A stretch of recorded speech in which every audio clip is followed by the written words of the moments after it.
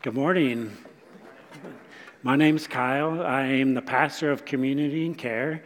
Pastor Anthony, our senior pastor, he's out of town today, so I'm substitute teaching, literally and figuratively. So make sure no one causes any problems and everything's good today, so I don't get in trouble.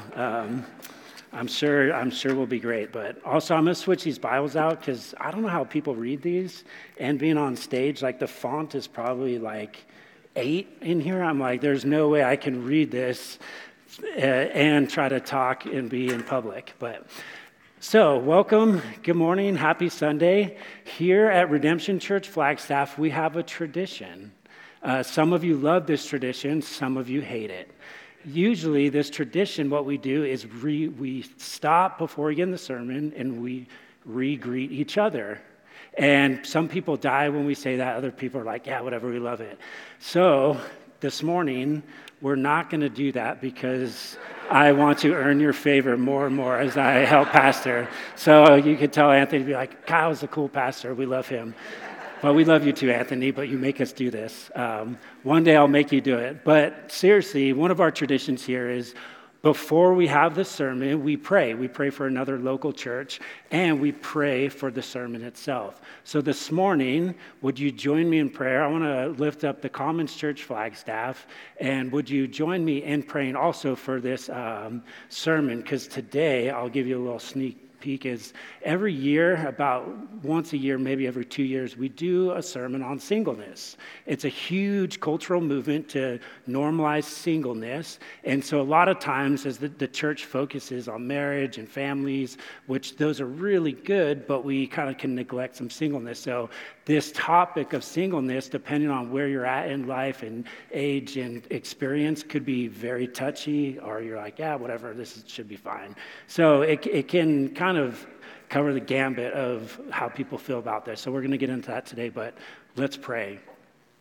Lord God, I just thank you that as your people, that we can gather in different expressions, different bodies, different communities, and we can worship you, Lord. And I just thank you that for us on Sundays, there's so many people that come to sing, to praise, to listen to your word, to teach your word, and to receive you, Lord God. We thank you for Sunday. So we lift up the Commons. Just thank you for their witness in Flagstaff, for their work to love people, to be inviting, and just to be an open place of worship and bring people into a relationship with you, Jesus. So we lift up the Commons, and as they worship this evening, Lord God, we just ask that, Lord, your Spirit would be present so people would be renewed, refreshed as they preach the word, Lord God. Would your word be bold and courageous in their hearts and their minds and be received well. We just thank you so much for this church and Flagstaff and for the Christians who gather through the Commons.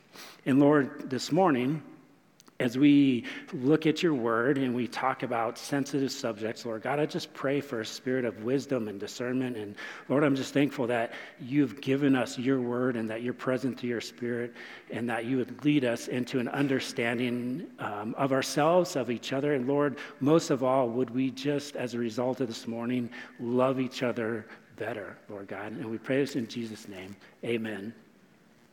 So currently, I am married. I've been married just over 2 years. But however, I was, I think, 37 when I got married, and I became a Christian when I was 21. So the majority of my Christian life, I've been single, and I was single. So I helped plant a church single. I was like volunteer in Young Life and different ministries single, just serving churches, became a church member, became a pastor, different college ministries like the Navigators as a single person. So most of my church life, I have been single. So when Anthony was like, hey, we do this sermon usually regularly, I think you should be the guy to give it because I've been married a long time. You're like mostly single. You know, you're married now, but it's been a long time. So I think people could relate to you more. I was like, okay, fair enough. Let's go for it. So these are the kind of things I would hear as a single person in the church. What are you doing? You know, you're getting older. Why aren't you getting married? The clock is ticking. you won't be complete until you find your spouse. Or this one is, you'll be whole once you get married. Once you find that perfect person, you'll be whole. And this is my favorite story. This lady, she's so sweet. I love her. She was so nice. But every time I would be like coming into her office where she worked, or she worked in like our community area, so you always have to pass her. She kind of would stop me and she'd be like, "How are you doing, Kyle?" I'd be like, "Great." Always checked on my relationship status. And one morning she was like, "Hey, you know what? You'd be perfect for my daughter. She is great. You guys would have such a good relationship. I just think you'd be perfect. She's engaged. She's getting married really soon, but you'd be so perfect." I was like, "What do you say? This is so uncomfortable." I'm like, "You like build this up for me." So I'm like, "Oh yeah, cool. Like I'm open to this blind date thing. Like that sounds great." She's married or about to be married. Like this is a really weird thing. And so being single in the church, I felt so much pressure to be in a relationship, to be married, to live this marriage-style life, which isn't bad, and we're not going to say like, "Oh, it's a bad thing," but it's a humongous pressure that we can put on our people, and that is what we feel. And it makes sense because America, as we look at American history, we've been to like a marriage, or the institution of marriage has been a central piece of our culture for the majority of our history, I would argue. And so in the past decades, as marriage has kind of shifted and declined, we have this huge cultural movement where it's really normal to be single. And I was doing some research in preparation. A company called Pew Research, they say of Americans right now, about 69% of Americans are married, have families. 31% are single. And so it's like really, that's a third of our people are single in the country. And then I think too, as we look at our local church, a huge portion of us are single as well. So if we don't look at singleness and talk about it, we're really missing a huge component of our church and our culture. And so this morning, before we get into scripture, there's kind of like three things I want to talk about. One, as we look at what Paul says in 1 Corinthians, we're going to see this idea of singleness. There's like two states to singleness. Then we're going to also touch on and just make sure we're clear, singleness like spans a lifetime. It's not necessarily, "Oh, I'm like 18, 19, young adult, I'm single, looking for marriage." Like some people are single after divorce, some people are widowed. There's all sorts of age ranges for being single, so we don't want to just like hone in and focus like, "Oh, this is for the young adult crowd," or, teens, high schoolers, whatever. So this, when we think about it, there's people that fall into this category across the entire life. And then the third thing we want to do is we'll kind of end with more of an application. But in that time, I figured, I love to teach and talk through some stuff, but if we could hear from people about what's their experience and how they're currently living in a singleness state in our church, it'd be way more rich and more fulfilling to hear from them. So we'll have like a little interview section, so less of me talking, then we'll have a little time to chat, and then we'll close it up. So that's kind of what it looks like. So what we're going to do, and if you have your Bibles with you, you can turn to 1 Corinthians 7. That's about like 75% of the way towards the end of the book. 1 Corinthians 7, and before I read, and I'm going to read this passage 25 to 40, I'm going to read it all the way through. It's a little bit longer. It's God's word, so you can't complain. But it goes back, it kind of oscillates between this idea of being single in two different states. So instead of trying to like read, talk, I'm going to read the whole thing, and then I'd talk through that. So just a little bit of context before we begin. 1 Corinthians is a letter that Paul, he writes to this people, this church in Corinth. So Paul, he has this like crazy interaction with Jesus. He's a zealot Jew who is tasked to actually murder Christians and had a license to kill and anyone who was denouncing the Jewish faith and pronouncing Jesus as the Lord and Savior. So he interacts with Jesus, radical salvation story. He just goes ham on spreading the gospel across their known world. And he ends up in the city of Corinth. So Corinth, when I think about it, I would probably relate it to the city of Las Vegas, where it's a place of, like, people think about freedom, sexual expression, overindulgence, wealth, alcohol, inebriation, and devotion to any kind of feeling or devotion to any kind of God.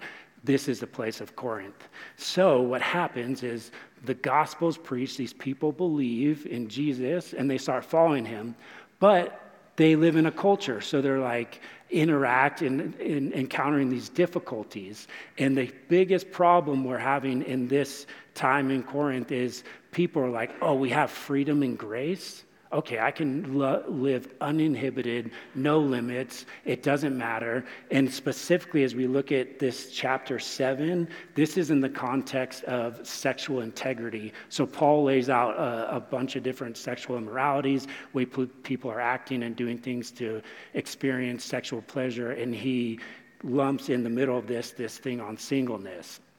And of these problems Paul addresses, this is one of 5. So this sexual integrity and singleness within that is one of 5 huge problems this church is facing. So what does Paul do? He writes to the church. He's like, hey, let me help correct you. Let me understand this. So let us read 1 Corinthians 25 through 40. So you can read along, and we also have the text on the screen. And let's see what Paul has to say.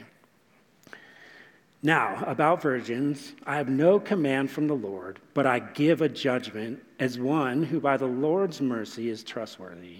Because of the present crisis, I think that it is good for a man to remain as he is. Are you pledged to a woman?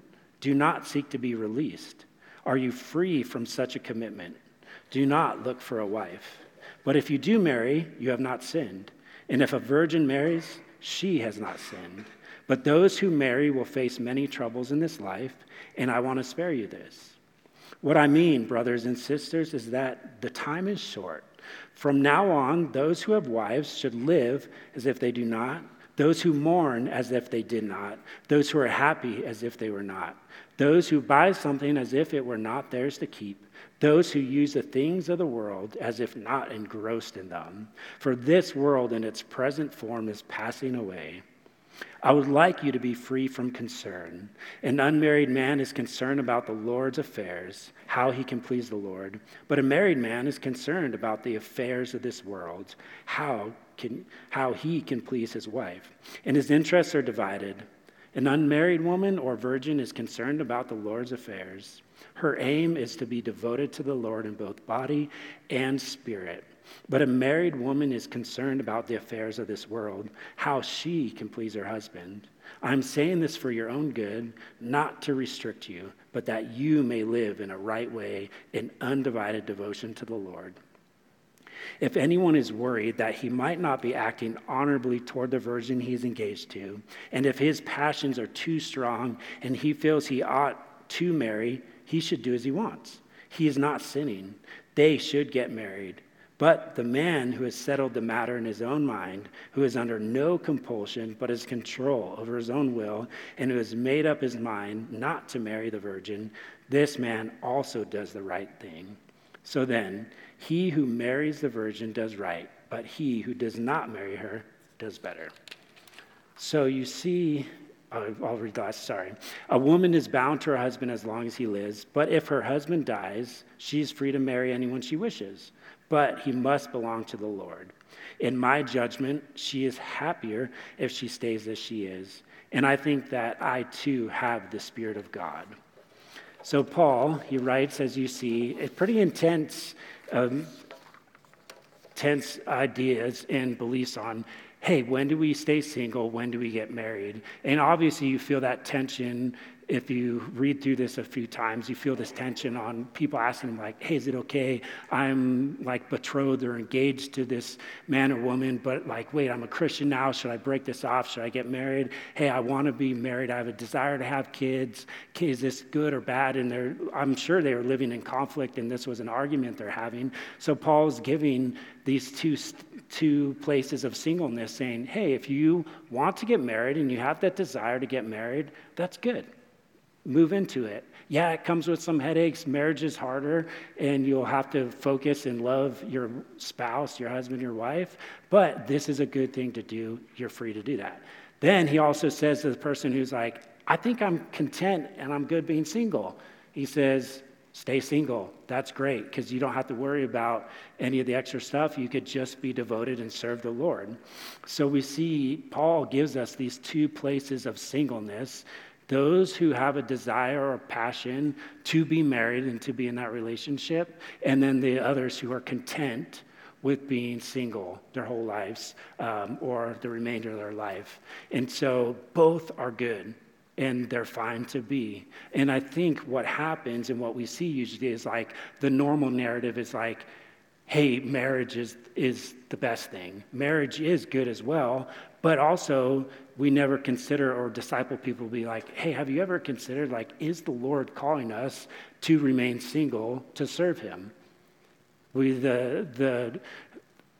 the normalcy is just to move like, okay, I got to start dating someone, or after a breakup, like, oh, okay, who's next? Or how do I pursue a relationship? How do I find this completeness, this wholeness in marriage?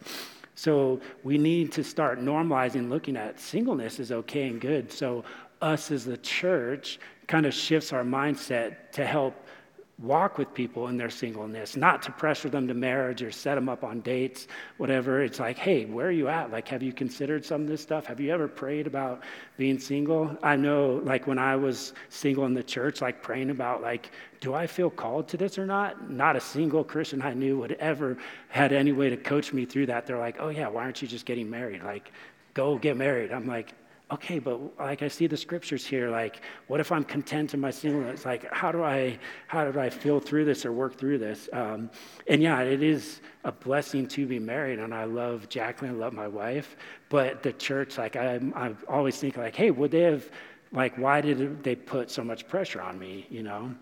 And so this is important to ask this question because, like I said, we are in a culture, in a church of singleness. Like, we have quite a few single people, and they are worthy of dignity, honor, to be included and to be part of our church family.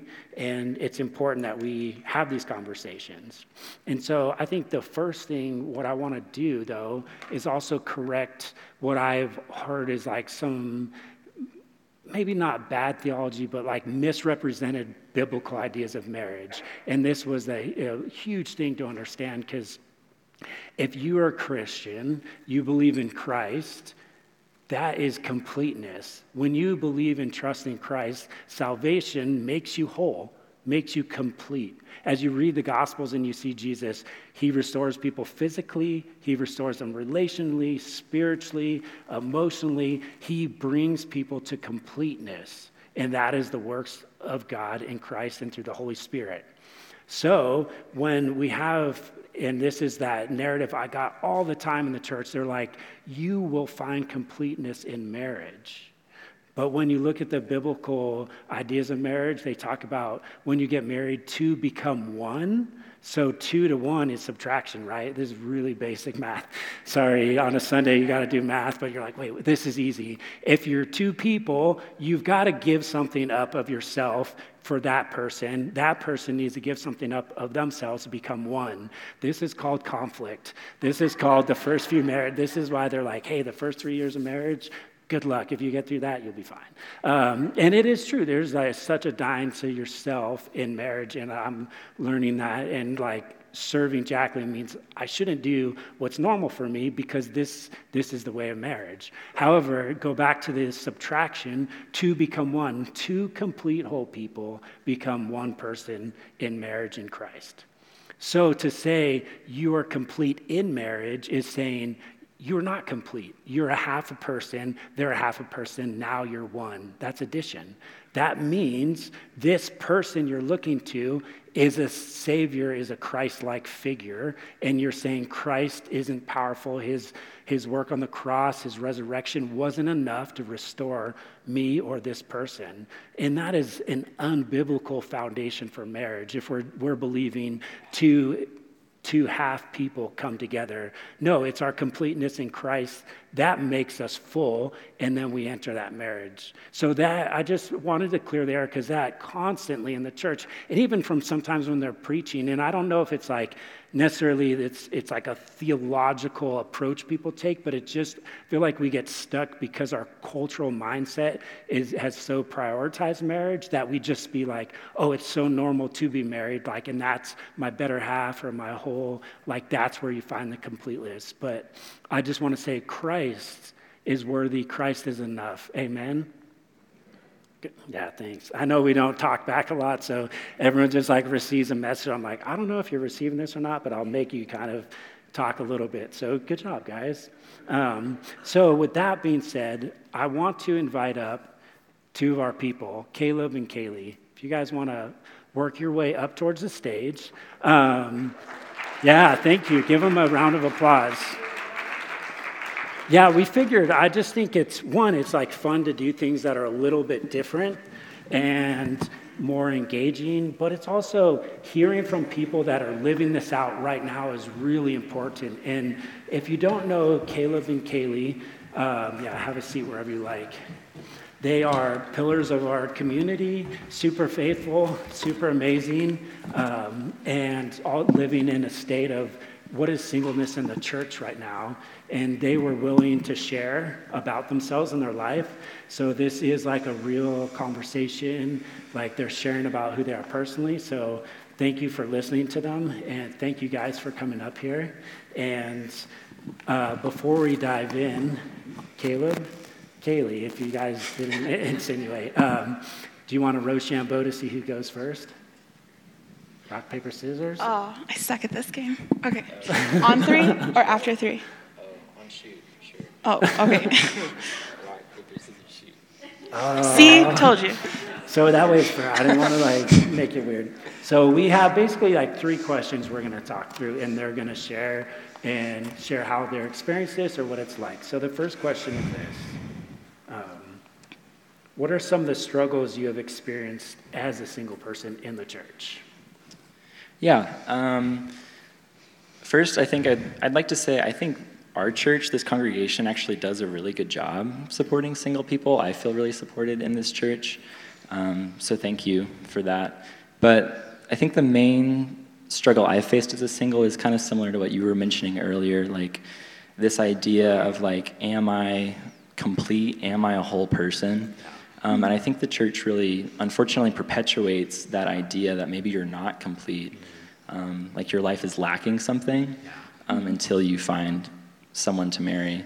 And then that's the idea I had for a while until a big change for me was when I read Matthew 19, and Jesus says, no, like it's actually better for some of you to stay single. It's more blessed, your life will be more blessed if you stay single and just dedicate yourself to following God. So that doesn't mean that singleness is like easy or fun all the time. Like it's really challenging sometimes. But that does mean that singleness is a blessing, actually. Like it is a good gift. It's not like you're lacking something. It's a good thing that God has blessed you with. Yeah, that's great. Thanks, Caleb. What about you, Kailey? I have a lot of practice at this, so I'm going to kind of try to condense my thoughts. But I think so much of what you were sharing, Kyle, really resonated. Like even just like the awkward jokes that like land wrong, or like just the attempts to enter into that, but it like feels sour, and I have to kind of process that after. I think there's a lot of shame and like feeling of being isolated, of just like, why wasn't I chosen? Like, why wasn't I good enough? And I think specifically for women, there's some unique parts about being single, especially as you get older, and just kind of like perpetuated or perceptions that I'm like, oh, I think you're thinking this about me. And so I have to correct those in my head or just like ask my friends like, hey, did you think this? Yeah. And then like not let those fester in my brain. I think one of those pieces too has just been navigating the longing, like to be honest, for the longing of partnership and family. And also not seeing marriage as the end goal, right? And as an opportunity to love Jesus and build family in a different way. Like I'm not excluded from that because I'm single. Okay, two more. Some things that people have said, and mostly without malicious intent, kind of going back to the joke part, but have been really tender. And so I have to kind of root those out or kind of go back to them and like, hey, please don't, do this again. Or in this moment, could you think about like how that was felt? Kind of some of those third wheel or eighth or ninth wheel, it's an odd number. And then I think this is really nerdy, and I thought about it this morning, but one of the continuous things about being single in the church is every Sunday morning, I have to like work up the courage to ask someone to sit with them. Like I'm sitting in the pew by myself. Otherwise, I'm like, oh, can I sit with you guys? And so even just the perspective of like, in those simple everyday Sunday moments, like it still is like, oh, I have to enter in and I have to choose to be vulnerable or like be okay sitting there. And Yeah, that's really good. Thank you, guys. This next question is, how have you found ways to connect with families and couples while you're single? I think that has often felt like a kind of daunting task to connect with people. It can feel really challenging, but as I thought about that, there was kind of two things I thought of that make it so challenging. The first is just that, like, I think everyone is so busy all the time. It's hard to make friends with anybody, I think, just because we don't have the time to do that always. But then the other thing, specifically with between singles and families, is I think there's just not a lot of overlap often in the lives of singles and families, especially if you're like single and a student. Like when I was a student, I think my life was just all about being in university and being a student, so I didn't overlap with families really at all. But luckily, I think the church is like a really great natural structure that provides that overlap. So the way I found to connect with families and couples, the main way was just like through RCs here at Redemption. You can pick RCs that have people in there that are different than you. If you're single, you can pick an RC that has a lot of families and couples, or vice versa. If you're a family, you can pick an RC that has lots of singles. And then that provides that overlap, and then you just need to create the time to connect with one another. That's really good. Yeah, I would echo the same thing. I got to a place where I just had to be really vulnerable with my close friends and say, like, I want your family dinners where kids are throwing food at each other, and I want the messy bedtime, and like I want to enter into that, and we can watch a movie, after the kids go to bed. And so just being willing to say, like, I want to enter into your like schedule, because just with kids, it's a different rhythm. And in different seasons, I've had more flexibility for that. And I think the other piece has been, I have told a lot of my really close friends, like, I want you to tell me the hard parts of marriage, not in a gossipy way, but like, I want you to be honest with me. And I want, like, will you hold space for the hard parts of singleness? And so knowing that both can exist, like I can be frustrated at singleness, they can be frustrated that their partner steals all the sheets every night, like mutual space to acknowledge that there's hard and joyous parts in both singleness and marriage. Yeah, that's great. Thank you, guys. And I think before we go to the next question, one of the things that both Caleb and Kailey were saying, and part of this space this morning, when I'm a very like practical person, so I'm like, what's the application? What's this practically mean? Is like, and we say this, and we try to say this a lot, is like, relationships are a two-way street. It's on both people. And so families or married people or singles, like it's a two-way street into each other's lives. So it's not like, oh, you're single, go find a family. Or it's not like families go find, it needs to go both ways. And so like my prayer has been prepping for this is like, we'd be an open church to be like, hey, it's okay that we actually are RCs like really different because we're all different states of life. And people are willing to be like, hey, can I go to lunch with you after church? And we have that mix because it's really easy to be with the people who are like you. It feels safe, it's comfortable, you relate, but we learn so much when we step into lives of people who are way different than us. So I thank you guys for sharing that and being the people to be initiative and step into the lives of families and be that person. So good job. Thank you. Last question we got. How would you describe the best practices for being single in the church as a Christian? I think best practices for being single really aren't all that different from best practices for a couple or married or a family either. the first thing, best practice for being single is just to rely on God. Our identity as Christians, first and foremost, is that we are children of God, right? My identity is not that I'm a single person. It's that I'm loved by Christ. Yeah. So that's the first thing I think is important to keep in mind. Secondly, not focusing on what you don't have. Again, I think is important for everybody. I think as humans, we tend to always be looking at what we don't have and like longing for those things. But if we do that, then we really just miss out on all the blessings that God has given us and all the opportunities God has given us right where we're at. And then the third thing is, I think, just taking initiative and being that community builder. There can be a lot of loneliness and isolation in singleness. But yeah, so I just encourage people to be the one that takes the initiative, creates the space and the time in life to connect with other people. And like you were saying, having that vulnerability to admit that you need community and want to pursue those things intentionally. Yeah, that's really good. Thanks, Caleb.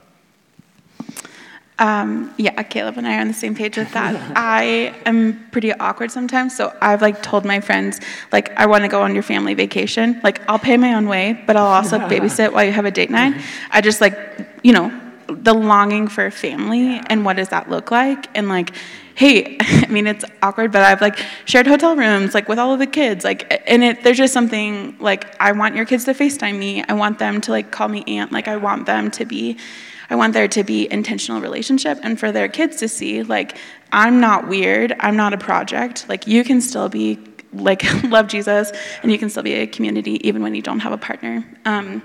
If this is a surprise to no one, but I really love questions. So the 3 questions that have really helped frame this season for me, and I'm just going to share them with you.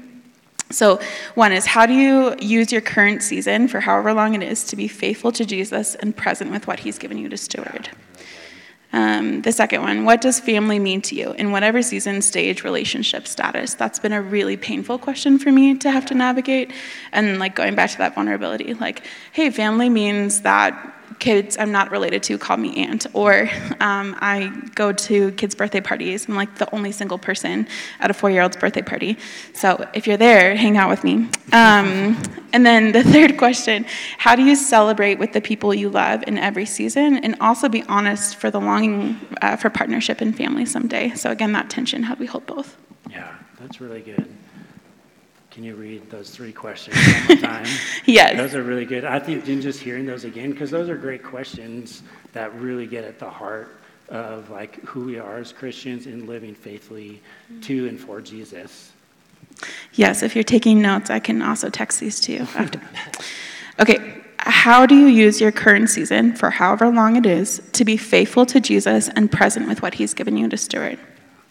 2, what does family mean to you in whatever season, stage, or relationship status you are in currently, or hope to be it someday? And then how do you celebrate with the people you love in every season, and also be honest for the longing for partnership and family? Yeah, those are really good. Thanks, Kailey. Mm-hmm. Well, guys, thank you so much. You've been a huge blessing to us in the church and just helping out on Sunday. Appreciate you so much, sharing, being vulnerable. And would you guys give them a round of a hand again? Thank you, guys.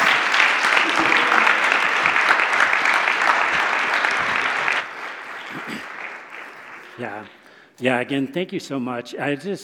They're living this out right now, and being willing to share with us is huge. And it's a hard thing to do, and it's really courageous of them. So I'm so thankful for Kailey and Caleb for all they do, and this morning.